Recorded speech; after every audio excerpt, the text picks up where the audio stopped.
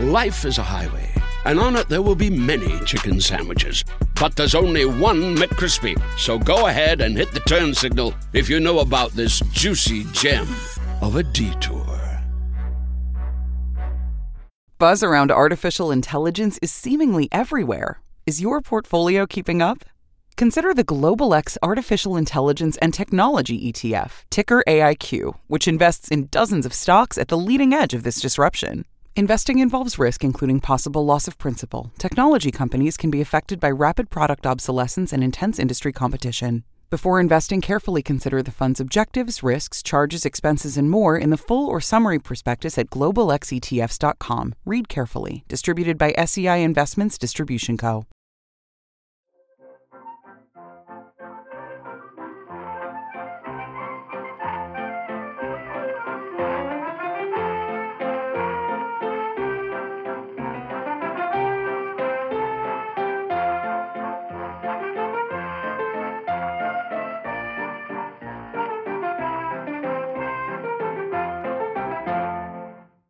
Hello and welcome to Backlisted, the podcast that gives new life to old books.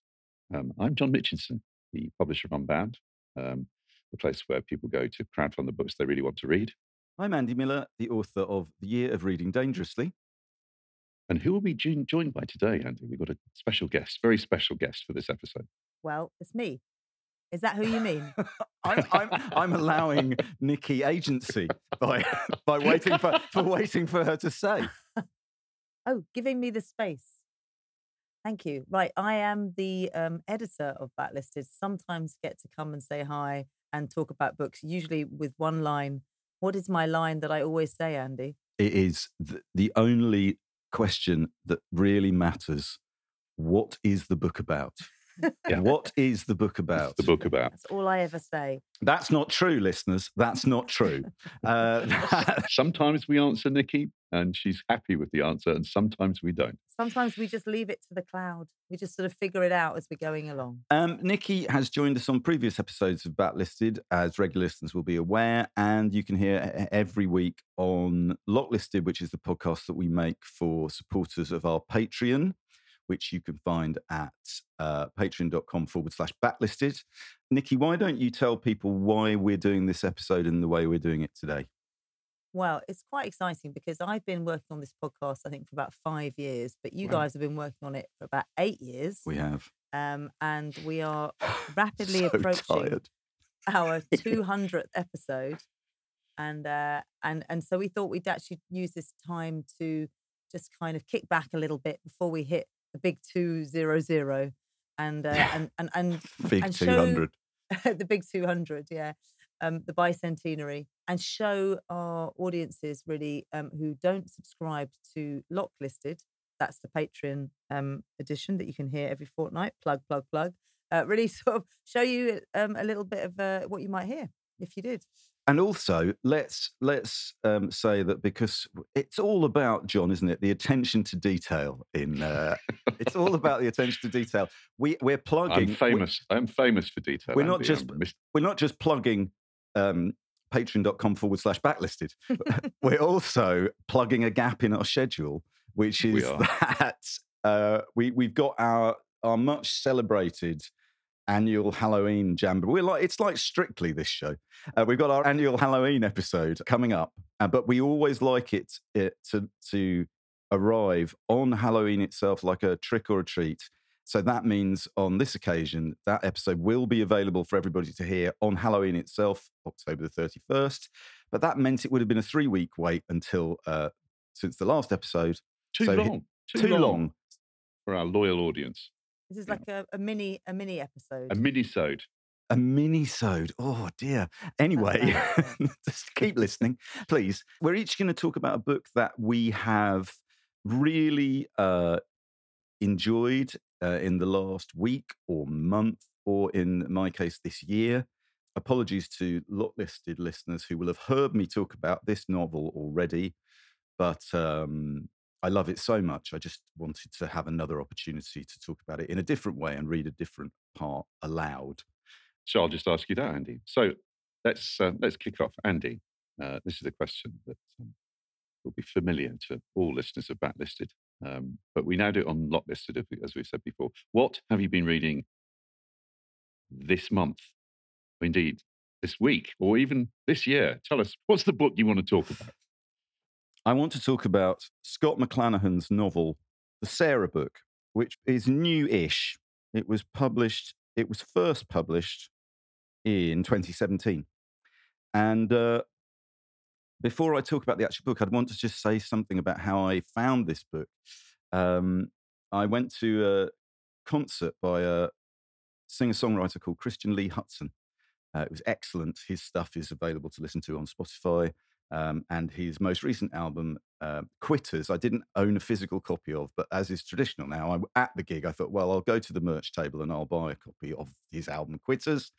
And on my way home, I opened up the record and I was reading the sleeve notes. And in the sleeve notes, Christian Lee Hutson dedicates the record to the influence of a book called The Sarah Book by Scott McClanahan. Now, those of us of a certain age, this is how I used to find books when I was a teenager. Not on record sleeves necessarily, but interviews with bands in the NME or wherever. And in a sense, that was the book talk of its day. Right? Teenagers reading what musicians recommended. So I thought, well, okay, why not pursue this tip? I love the record and I love that songwriter's view of his characters in his songs and how they seem to relate to his own life. The book's got to be worth a look. Anyway, I ordered a copy from the States. It's not in print in the UK, and indeed never has been in print in the UK. Published in the States by Tyrant Books. And when it arrived, I read it pretty much straight through in one go. And I am happy to report that The Sarah Book by Scott McClanahan is the best novel I've read since I read Gwendolyn Riley's My Phantoms a couple of years ago. High praise. That is high praise. Which listeners to this podcast and a good read on Radio 4 will be all too aware is my favourite book of the last few years, my favourite novel of the last few years. Anyway, so The Sarah Book, to me, matches up to that. It's the story of a relationship. It's a love story and a hate story. And I think the hate is probably self-hate. And the love is a man's love for his wife, Sarah. Indeed, that man may well be Scott McClanahan. This would technically speaking, fall into the category of autofiction. It's also the story of how two lives come together, are shared for a while, and fall apart when their marriage falls apart. It's very sad. It's, to me, extremely funny. And ultimately, it's very beautiful. It has a very, very short opening page. This is how the opening page runs. There is only one thing I know about life. If you live long enough, you start losing things. Things get stolen from you. First, you lose your youth, and then your parents, and then you lose your friends, and finally, you end up losing yourself. Blimey. Now, if that sounds like your sort of thing, It's this is beautiful. the sort of thing for you. Yep. It's beautiful, funny, epigrammatic. Now, I talked about this book, didn't I, guys, on Locklisted? We have a very enthusiastic vocal community on the Patreon message boards. How have people been responding to this novel after I talked about it on there? Well, we did see that the author did become himself a patron, so that's probably quite a positive statement. Hi, Scott. Which is great. And thank you very much, Scott, if you're listening. There's a flurry of ordering that went on, that's for sure. People trying to find copies of the book and downloading it. Some people were a little, the passage that you read, I think, was quite a shock to some people, but they're all good. I mean, it's a great community. It's a good readers. They wanted to read more and find out more. It's difficult to use the word bleak about fiction without making it sound unappealing. But what you've done, I think, the way you've described this novel to me, and I'm one of the people who's got it on order, it hasn't arrived yet. as always with great fiction, it's the language, isn't it? It's the precision that he manages to kind of dissect his own feelings from the bits that you've read, and the complexity that he manages with incredible economy of language. The other thing that's always in my head is that you said he has and I've gone online and checked that out exactly right, that he has a very hokey accent. Which state is it that he's from? West Virginia. West Virginia, that's it. Kind of working class mining country. So all of these things make me think he's unlikely to make the horrible journey that J.D. Vance has made. From writing a memoir about his hillbilly relatives to becoming a kind of an avatar of the increasingly far right. So is it a bit like, I'm thinking about the book that I'm going to talk about in a bit, the Anna Funda Wifedom. Is this sort of there's so much personal in here, the border between personal and literature. Where does that lie in this one? Well, this is for me, this book sums up one of the dilemmas we have to deal with on this podcast all the time. Mm-hmm. Are the characters likable? Is it relatable? No, the characters aren't terribly likable. Therefore, it is relatable.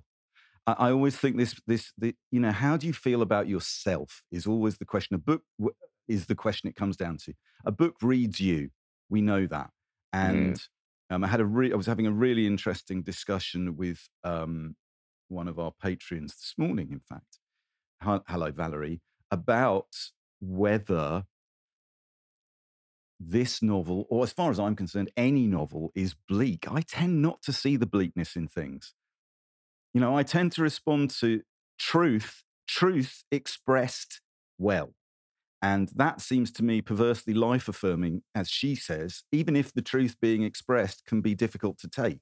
That's the stuff I find funny as well. I find, as you said, John, the content is not important so much as the expression of it. Yeah.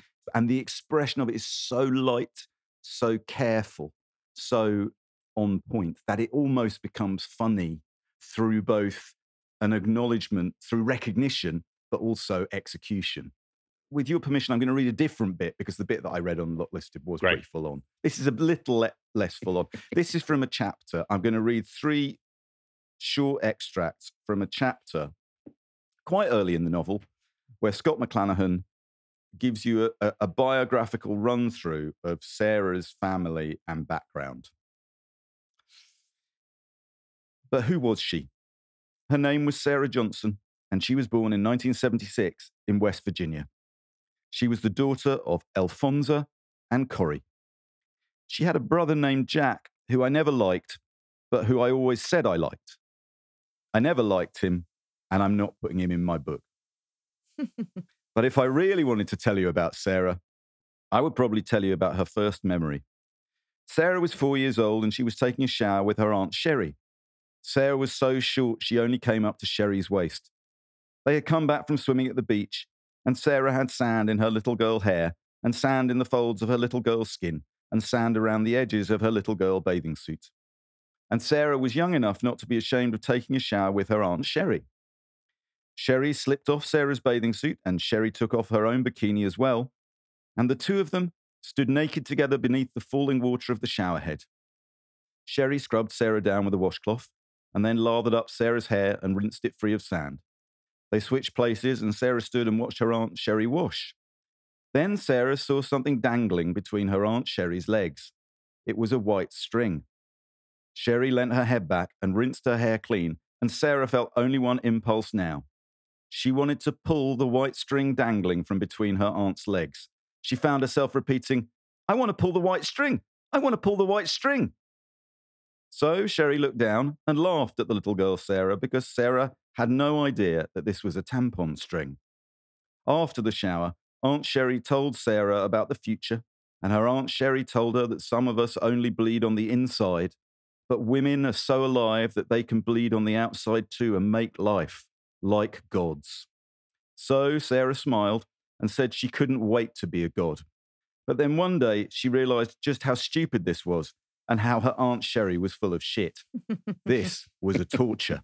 And so after the shower, Sarah went and sat with her father, who she loved more than anything in the world. His name was Alfonso. One morning, years later, he woke up after visiting Sarah. Sarah was a grown woman now, and on the last day of his visit, Alfonso started gathering up all of his stuff in the guest bedroom and was getting ready to leave. A few nights before, he got up in the middle of the night and ate some tiny containers of ice cream Sarah kept in the freezer. The next morning, he told Sarah she needed to throw out the ice cream in the freezer because it had freezer burn. Sarah told him, "No, it doesn't, Dad. You ate the ice cream I keep for the dogs, Frosty Paws." He didn't think about this now or how Sarah always laughed at him. He shaved and shat and packed his bags and finally showered after spending 7 days with his daughter. Then he left. Later that afternoon, Sarah went into the guest room to strip down the sheets off of her dad's bed and wash them. She pulled off the bedspread and the pillowcases and then tossed the pillowcases on the floor. Then she pulled down the rest of the sheets and something fell out. What the heck? It was a giant chunk of cheddar cheese with denture marks around the edges. So Sarah picked up her phone and called her dad. "Dad, were you sleeping with a giant chunk of cheese in your bed last night?" Alfonso said, "Hell yeah. I was wondering where that chunk of cheese went." Okay, so these little vignettes. A lot of random things. I just want to get the end. Love it. This is the end of this chapter.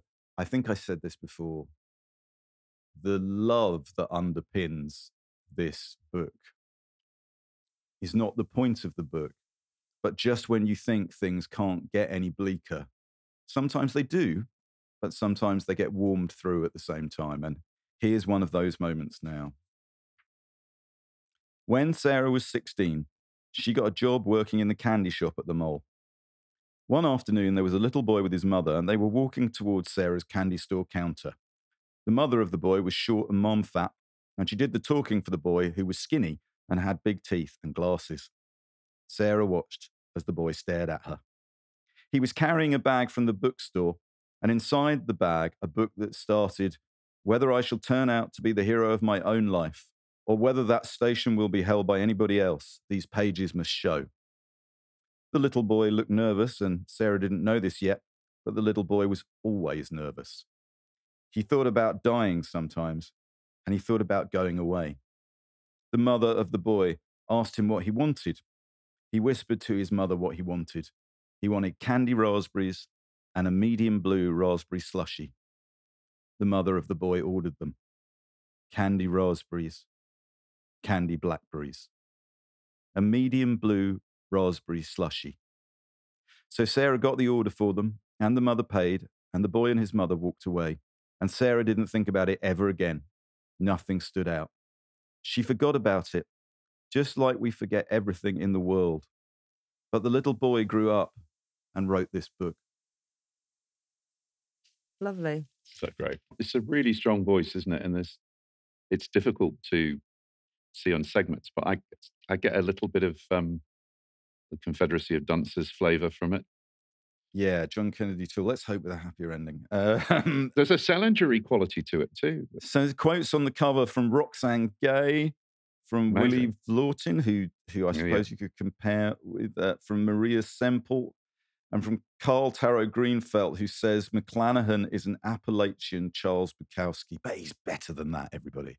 He's better than that. So the Sarah book by Scott McClanahan is available as an ebook or a print book from Tyrant Books in the States. Still not available in the UK. Hopefully someone will hear this and change that. Nikki, what have you been reading this week? Well, I have been reading. I've slightly taken the Bring Your Best book the whole of this year. I've kind of ignored that because I bought a book which I'm interested in off the back of our last episode. So I think that's, so it does have a link. Say better than that. Yeah, exactly. So was it the book we discussed on the last episode? Wasn't the actual book we discussed on the last episode, which is a victory on points. That's fine. I mean, that would have been a good, but it would have been a little bit repetitious of the last episode. So that was The True History of the First Mrs. Meredith by Diane Johnson. That was a biography that did lots of ingenious work with the form. Wow, is it a biography though? Anyway, go back to the last episode. I think we concluded that it was. I think we concluded albeit, all right. Albeit a kind of a very one that took certain risks and audacious risks with the form, which we liked. And that book was published 50 years ago, early 1970s. God, yeah, Nikki, 50 years ago. So, Nikki, what have you been reading then? I've been reading Wifedom, which is by Anna Funder, and it's something that Rachel mentioned in comparison with the Mrs. Meredith book. And this is published in 2023. So Anna Funder, for those of you who don't know, she wrote Stasiland, best-selling Stasiland in 2004. And this book, Wifedom, is, I say it's pretty successful. It's out, it's in hardback, so it's out in the shops now. But I think published it's a few months ago. Well, it's doing pretty well, I'd suggest. Yeah. And this is a biography, she says, in quote marks, of Eileen O'Shaughnessy, who was married to George Orwell. And it's in the same way, I think, that Mrs. Meredith or Diane Johnson was approaching how do we give light to wife of famous person in this case. And this is what Anna Funder is doing here. One of the things that Rachel talks about so brilliantly is that there are quite a lot of moments in this book where Anna extrapolates or imagines what might have happened, or imagines conversations that may have happened. So that not only are there sections where Anna is actually talking of her own experience, why she went about writing this book, what interested her in George Orwell, what interested her in Eileen O'Shaughnessy. Then there's more factual biography based on letters that have been uncovered that so sort of primary sources, letters between Eileen O'Shaughnessy and a friend, Nora. And then there's a kind of imagine that conversation that they might have had between her and George Orwell. It might have played out like this. So it's kind of three different sort of approaches all the way along. So one is fictionalized, one is kind of historical sources, and one is autobiography. Yeah, there's autobiography in there as well, isn't there? It's a reflection on her own life as a writer, the bargains she has or hasn't struck with her partner and her children. Exactly. And I just thought it was very interesting as, well, I suppose the fundamental thing that she's trying to do is, and I believe this isn't original, there's been other books about Eileen Orwell written already, but is about kind of reassessing her position and trying to sort of say that all the biographies that are written about George Orwell never talk about her, refer to her as the wife. He has tons of affairs all the way through. How must she have felt? How much she contributed? She was the main kind of breadwinner a lot of the time. She went out to Spain. She was never mentioned. And, nobody ever seems to care about her. That's the kind of headline figure of it all. Yeah. And as with Diane Johnson and the first Mrs. Meredith, as discussed on the last episode of Backlisted, there's also an attempt to not just reclaim her as a person, but to demonstrate how patriarchal systems work their way into the very writing of books. So, there have been 6 biographers to date of George Orwell, all of them men, and therefore perhaps there's a shared way of looking at the world which therefore marginalizes Eileen's life and her contribution. Is that right, Nikki? That's exactly right. Yeah. Yeah. One question I had, Nikki, because we published a biography by Sylvia Topp of Eileen, called Eileen, which got reasonable reviews, and it's a very much an old-fashioned biography trying to reclaim Eileen's reputation from obscurity. I haven't read Wifedom, so I just wondered whether Anna Funder made any kind of acknowledgement of that. Yeah. It did get quite a lot of coverage, as you would imagine. Yeah, she does reference Andy says, it. there have been. Yeah, so it's an interesting. It sounds like to me like she's trying to find a way of releasing the energy without making stuff up. Which is, I think that's the thing. Always tempting. I think she does make stuff up, and that's like she must do, because you can't ever. It's so interesting if you can have a kind of a biography, and then you have these. Imagine how it was when George Orwell was seeking permission to go and have affairs. What conversation might he have been having? Of course, you have to make this up. this is done in a novel. It's fiction, and but yet because it's presented. And Anna Funder is a novelist as well. Yeah. We should remember, right. right?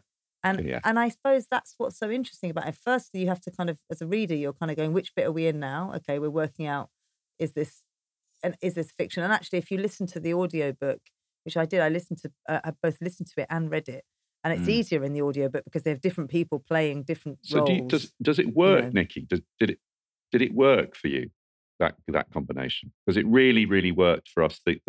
One of the great things about the first Mrs. Meredith is that we all felt that the risks that she takes by putting herself into the brain of Mary Ellen in that book and other characters as well, to explain the emotional interactions of what happened, that she did that with great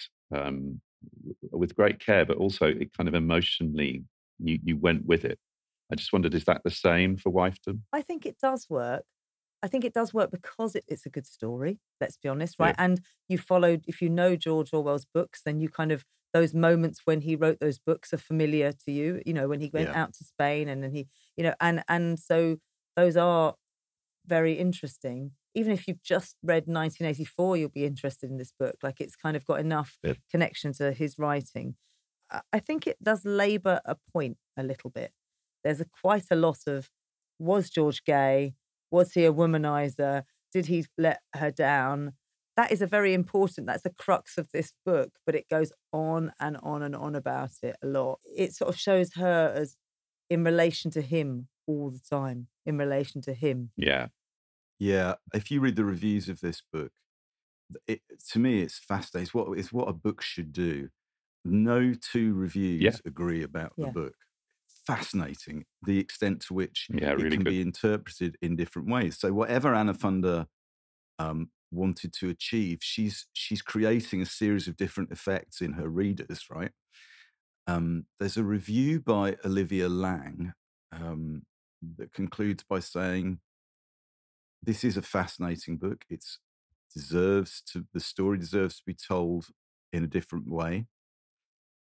But we've been having this conversation for the last 50 or 60 years. Yeah.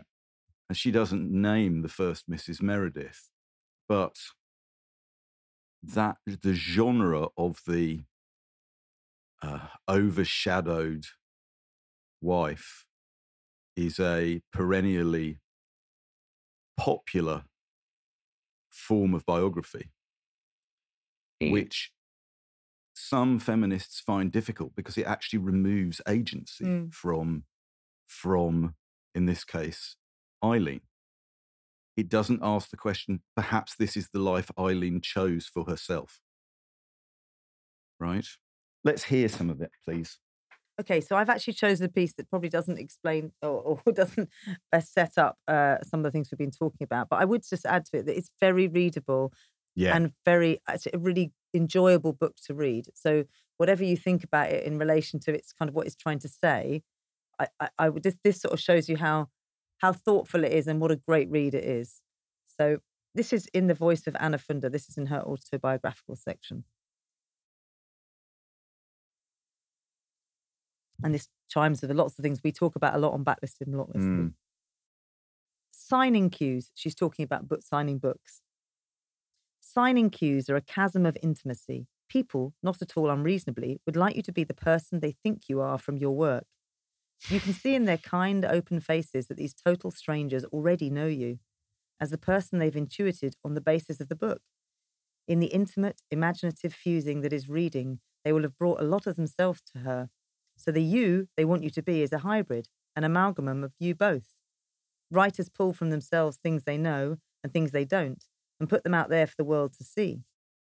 At a book signing, you're being asked to be worthy of the work you've written by matching yourself to a reader's imagined version of you, as if you're a key meant to fit into a lock-shaped space in someone else's mind. If it fits, you'll be the guarantee that authenticates the work. And if it doesn't, if I don't, what then? These anxieties of authenticity exist because when the words go inside a reader, they make magic. They fizz and pop and conjure. They change minds. Your words may cast a spell on the reader, but they cannot be felt to be a con artist's trick, for then the reader will feel defrauded. All the reader wants is for the avatar sitting behind the table to match their inner picture. It's not much to ask, surely. And there they are, standing shyly, patiently, expectantly in line, book in hand, sticky note marking the spot to sign the deal. But on the page, as Virginia Woolf put it, I is only a convenient term for somebody who has no real being. That written I is flexibly, creatively capacious, outrageous, furious. She evades gender expectation. She owes no one anything. She is not managing the household list. She is not worried she'll hurt her husband or offend her friends or neglect or shame her children. She is not, in Woolf's words, harassed and distracted with hates and grievances, legitimate and important as those might be. That inner I is both known and unknown to a writer. She may be similar to the one psychoanalyst tries to recover, remembered or created on the page or in a consulting room. Like the force behind crop circles or the tides, the self leaves traces of other phenomena, our dreams, our writing, our children, but remains out of sight. None of us is who we think we are. None of us may be decent, etc., etc. I find this fascinating because that so dovetails with the book that we've been talking about on Locklisted, which is Naomi Klein's new book, Doppelganger. The idea that you really send a double of yourself out into the world to fit with expectations that people will have of you. That's one of the subjects of that book, and how interesting to hear it reflected in that. I have with your permission, can I just read you a very brief extract, which also fits with this? It's almost like we rehearsed this, which I assure you we didn't. Definitely didn't. There was a review in the summer of several books about Orwell by the American writer Rebecca Solnit, who has herself written about George Orwell. She wrote a book that was published a couple of years ago called Orwell's Roses. And I just wanted to share this with the two of you because it's a thing we consider on Backlisted all the time, that gap between the person who stays at home and produces the work that creates magic that Anna Thunder was just talking about, and the human being behind the desk at the end of the signing queue, and their flaws. Our regular guest, Andrew Mail, said many years ago we ought to call Backlisted not Backlisted, but their poor agents, ! Because of how appallingly behaved many of our subjects were in their private lives. Anyway, here we go. This is the beginning of Rebecca Solnit's essay about George Orwell, including Wifedom by Anna Thunder. This is how it starts. The feminist writer Moira Donegan recently mocked contemporary social media reflexes in a tweet about Oedipus. Wow, I'm following now. I was a fan of his work solving the riddle of the Sphinx. Did not know he killed his father and married his mother. Solnit goes on. We are in an age of moralists. The standard question has become whether someone was virtuous, rather than whether they were interesting or useful or exhilarating. Some of this seems valuable for forming societies that are more inclusive and less abusive. Some of it is reductive and beside the point. Being a moralist is a particularly fun and easy pursuit when it comes to the past, because pretty much everyone from the past comes up short when measured by present-day standards. Virtually no one in 1973, let alone 1923, had 2023 values about race, gender, sexuality, and the rest, any more than they had search engines or Twitter accounts. It's not our individual virtue, but our collective receipt of humane and egalitarian ideas worked out in recent decades that gives us our presumably splendid present-day beliefs. All this begets the question no one seems to ask. If in 50 years we are all tried by 2073 standards, won't we ourselves be found wanting? We will certainly be judged for what we're failing to do about the climate, which we know perfectly well requires far more than most are giving it. There are real questions, too, about whether someone has to be a good person to be a good artist, since the tendency is to evaluate the former in place of the latter. People can have noble ideals in their art that they have trouble living up to, and if that makes them hypocrites, most of us fail by that standard. But I'd still rather have the art. On the other hand, there are artists whose moral ugliness is manifested in their art, clever and well-crafted though it may be. Another question is, what, if we are going to make moral inquiries, might constitute a fair standard for people of the past. Martin Luther King Jr. was not a feminist, and while Virginia Woolf was, cited just there by Anna Funder, Virginia Woolf doesn't score particularly well on, among other things, class and snobbery, which is why there's a book about her fraught relationship with her servants. And I think that's the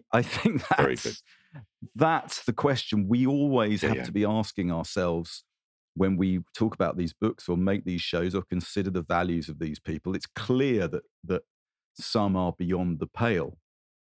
But Orwell, it seems to me, one of the reason there is still an Orwell industry, John, is he is endlessly reinterpretable, both in his life and his work.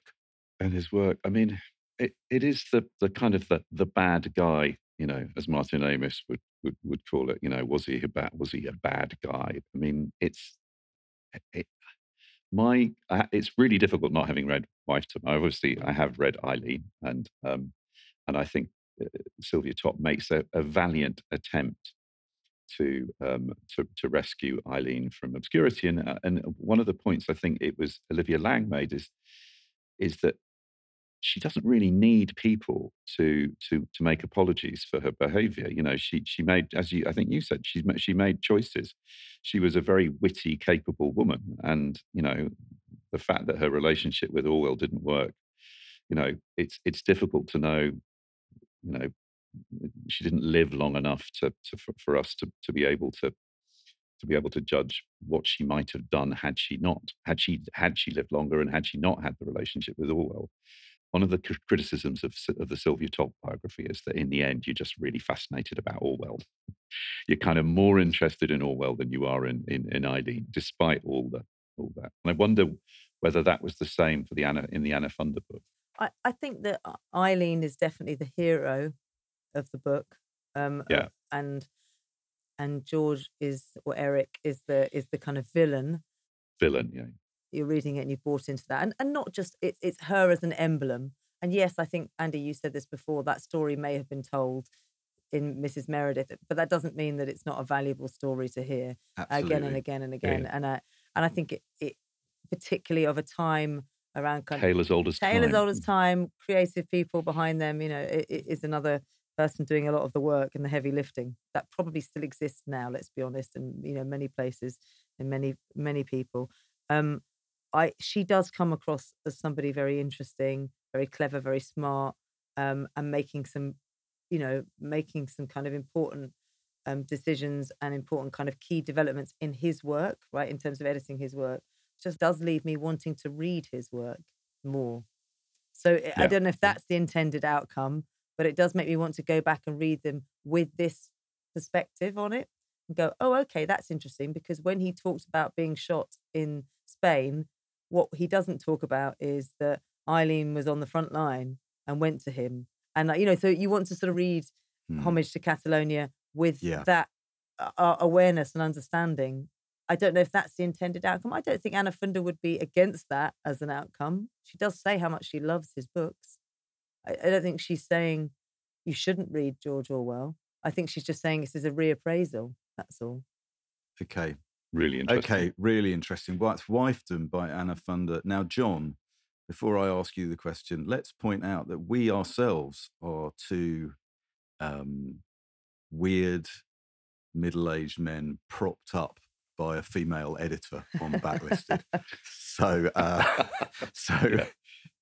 fortunately, let no listener be it's a professional arrangement. Unclear about that. Yeah. Life is a highway, and on it there will be many chicken sandwiches. But there's only one McCrispy. So go ahead and hit the turn signal if you know about this juicy gem of a detour. Imagine being the first person to ever send a payment over the internet. New things can be scary, and crypto is no different. It's new, but like the internet, it's also revolutionary. Making your first crypto trade feels easy with 24/7 support when you need it. Go to Kraken.com and see what crypto can be. Not investment advice. Crypto trading involves risk of loss. Cryptocurrency services are provided to U.S. and U.S. territory customers by Payward Ventures Inc. PVI DBA Kraken. Visit PVI's disclosures at kraken.com/legal/disclosures. So, Nikki, please ask John the magic question that will unlock. John, please do tell us what you've been reading. Well, I'm going to talk about Cuddy by Benjamin Myers, which is a book I read at Christmas, over the Christmas break. And when we were on sabbatical, as we call it, on pause. And I love Ben's work. He's been a guest on the show. And it's about many things, but it's inspired by the history of St. Cuthbert. Okay? St. Cuthbert, patron saint of the Northeast. The book is called Cuddy, which is the nickname for Cuthbert. It's a novel, right? It's a novel, isn't it, John? Yeah. It's a novel in 4 parts that stretches from the 10th century, when St. Cuthbert died, right to the early 21st century, to kind of more or less last year, as it were, 2019. So there are 4 bits to it. There's an introduction, which is in the voice of St. Cuthbert himself, rather beautiful. And there's an interlude in the moment, which is in the form of a drama about soldiers who have been injured in the Civil War in 1650, who are billeted, awaiting execution. First section is set in the 300 years after St. Cuthbert died. His body was carried around by a set of, they were known as the Hallowe'er folk, the kind of holy wandering folk. And they were so inspired by the legend of Cuthbert. Had been famous for his piety. He had been a bishop in Lindisfarne. He'd given that up, and he ended up, at the end of his life, he ended up living on the Farne Islands, having his feet warmed by the breath of otters, eating raw onions. That sounds fun. As a mystic and a hermit. And when he died, they carried his body around because they were given a vision that they would find a place that they would be able to put up a church. And after about 300 years, they found a bend in the River Wear, and that's where they started to build Durham Cathedral, which is my favourite building in the entire world. Amazing. But that still stands there today. Cuthbert is still buried there. The great historian Bede is buried there. So the book, as I say, starts with the Hallowe'er folk wandering, and there's a character who has the vision that leads them to the spot on the weir. And then the second bit is Middle Ages, masons building and expanding the cathedral. The third section is almost like an M.R. James story, kind of the next week's show, 19th century, the opening of Cuthbert's tomb, which is based on historical fact, but set up as a sort of a ghost story. He is haunted by the academic who decides to lead the opening of the tomb, is haunted. And then the final section is a young kind of man working in Durham, working on a 0 hours contracts, who gets a job lifting and carrying in the cathedral. And again, his life is transformed by his connection with. The way to think about it, what would I compare it to? I would put it on the same shelf as Ulverton. Ulverton by Adam Thorpe. That's a wonderful novel. One of our episodes in the Backlist. I would also say it's a great northern, because it uses different forms of writing. It uses diary, it uses drama, it uses monologue, it uses poetry to tell the story. I approached it with trepidation because I wanted it to be a great northern epic. I wanted it to be the northern Ulverton, and I think Ben has pulled it off. I think it's an absolutely exquisite novel. The last section, which is about this young 0 hour worker whose mum's seriously ill, I'm going to read a very short section from that. It's not a historical novel. It's a novel about what faith. I mean, Ben is very open in the book. He says, "I'm not a Christian," but it is a book about what faith means in people's lives. Each of the sections, all the way through, are connected. There's a character who has visions. There's a sort of a rough brute who performs acts of violence. So it's a beautifully pulled together work of fiction. The people who enjoyed his previous historical novel, which won the Walter Scott Prize, The Gallows Pole, there's plenty of that energy in it. But there is also a kind of a lovely kind of intimacy and kindness to the book that was there in The Offing, which has been a huge bestseller. I think he's a really, really extraordinary writer, and I think this is his best book. Before you read from it, can I just say one of the great enjoyable things about doing Backlisted for the last 8 years is when people in publicity departments chop out something we say to use on the paperback jacket and then refer to the Blacklisted podcast, which has now happened several times. So if you are listening to this in the publicity department at, where is it? Is it published by Bloomsbury? It's published by Bloomsbury. If you're listening to this, here's your line, right? It's Backlisted, and it's if you only read one novel about St. Cuthbert this year, make it this one. Make it Cuddy. Make it Cuddy. John, please share a section with us. I will. Listen to this. This is from near the end of the novel. Michael Cuthbert is the character who is living in modern day Durham, a city I know really well, and Ben captures the kind of the textures and sounds and sense of the city brilliantly. It is late, but Michael is not tired. The city echoes with voices and snatches of song and the scent of aftershave, lager, perfume, and synthetic smoke.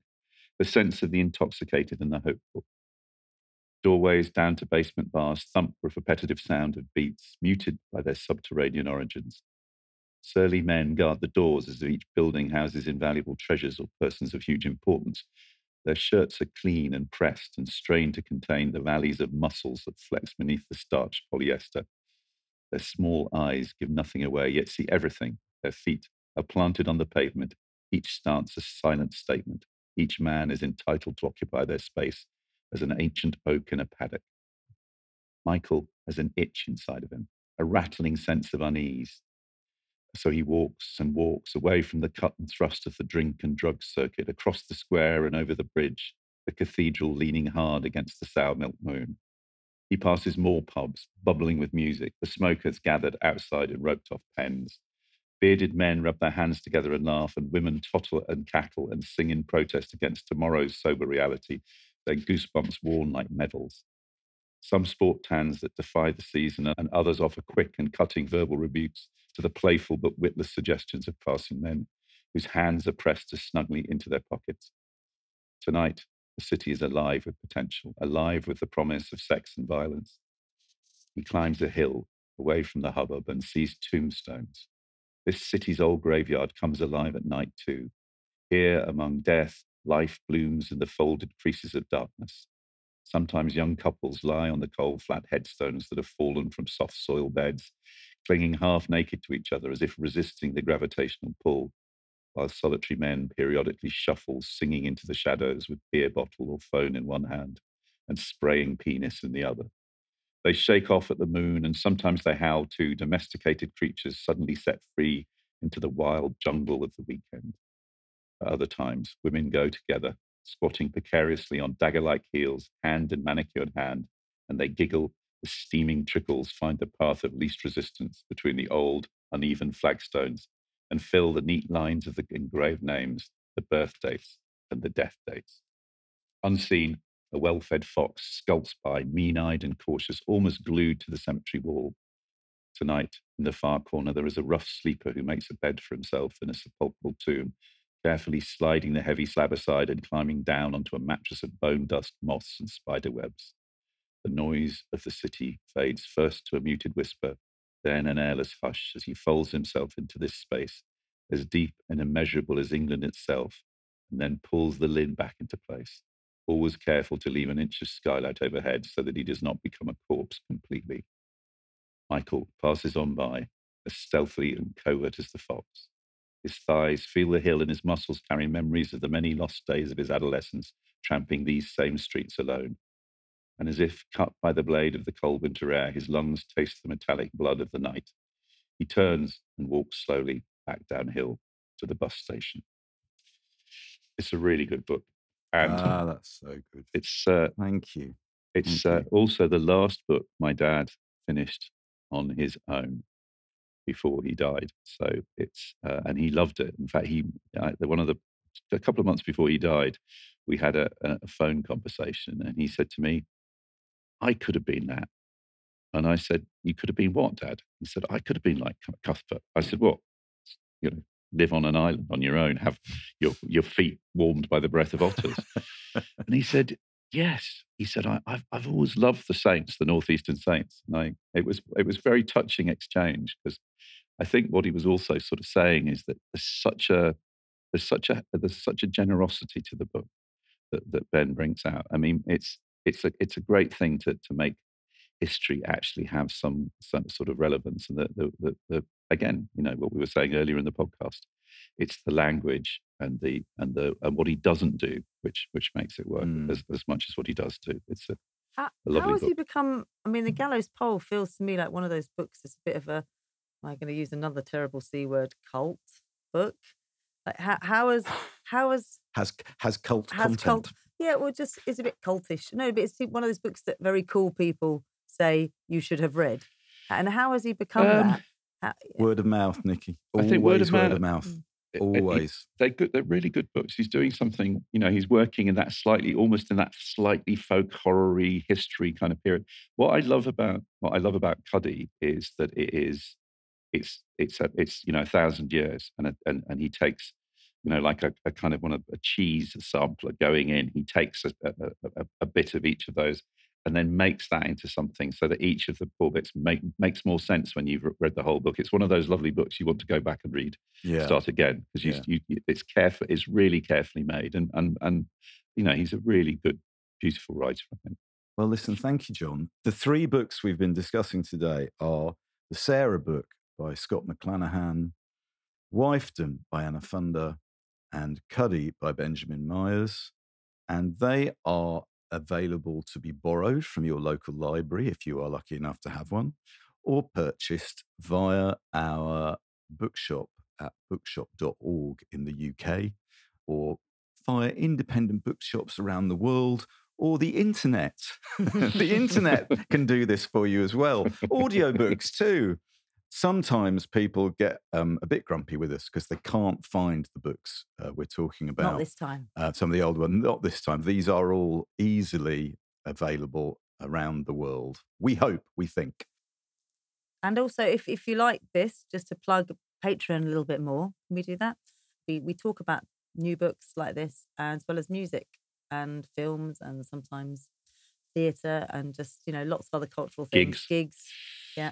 So it's us 3 chatting about books and culture. And I got to tell you something that Andy, particularly, and John, your music knowledge and tastes are always fantastic. Always introduce me to new music. And you are, thank Nikki. you. That's one of the great things. It's a pleasure to hear the music that we talk about as well. So yeah, come and look us up. It's a cultural exchange. It is. It is. There's more to world than books, it turns out.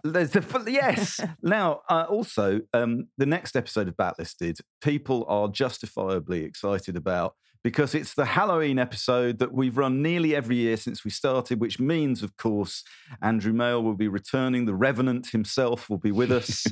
He walks the earth for one day a year, and it's on Halloween. And we've got another returning guest whose identity will remain secret for now, but she's coming back. And it feels like a big celebratory thing as we approach Backlisted 200. And in the past, our Halloween episodes, listeners, we've been terribly clever, and we've done people like Elizabeth Jane Howard and Edith Wharton. And last year we did Henry James. And that's all well and good. But we decided that this time we would hit the nail firmly upon its head by covering the greatest, we'll probably be discussing that, the greatest exponent of the ghost story. Perhaps the most influential writer of ghost stories. Yeah. We will be discussing M.R. James's first collection. I should have looked this up. We can't. What's it actually called? Ghost Stories of an Antiquary. Oh. Anyway, it's M.R. James. So we all are extremely enthused about the discussion that will be coming up. We're recording that quite soon. And that will be with you slightly early if you support the Patreon, or otherwise on Halloween itself, the 31st of October. Any other business? I think that is us done. Hey, thanks very much, everybody. Thanks for having me, guys. I've enjoyed sitting on the mic this time, and I look forward to Halloween. Always a pleasure for us. See you guys next week. See you next time. See you, everyone.